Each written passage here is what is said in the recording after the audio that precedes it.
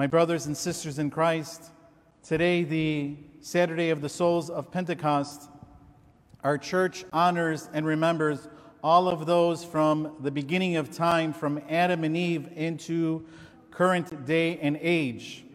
All of those individuals that have passed away, whether by falling off a cliff, whether they were walking down a street and died suddenly, whatever it was that they passed away from, the church remembers them, the church honors them, and the church remembers them by offering the memorial service for them all. We also commemorated all of the patriarchs, all of the kings and queens, and monastics, men and women, and all of those who have fallen asleep. Out of the 4 Saturday of the Souls, the first Saturday of the Soul of Great and Holy Lent, and today's Psychosabato, we remember all of those that have fallen asleep. Othos na dusanapapsi, zui semas.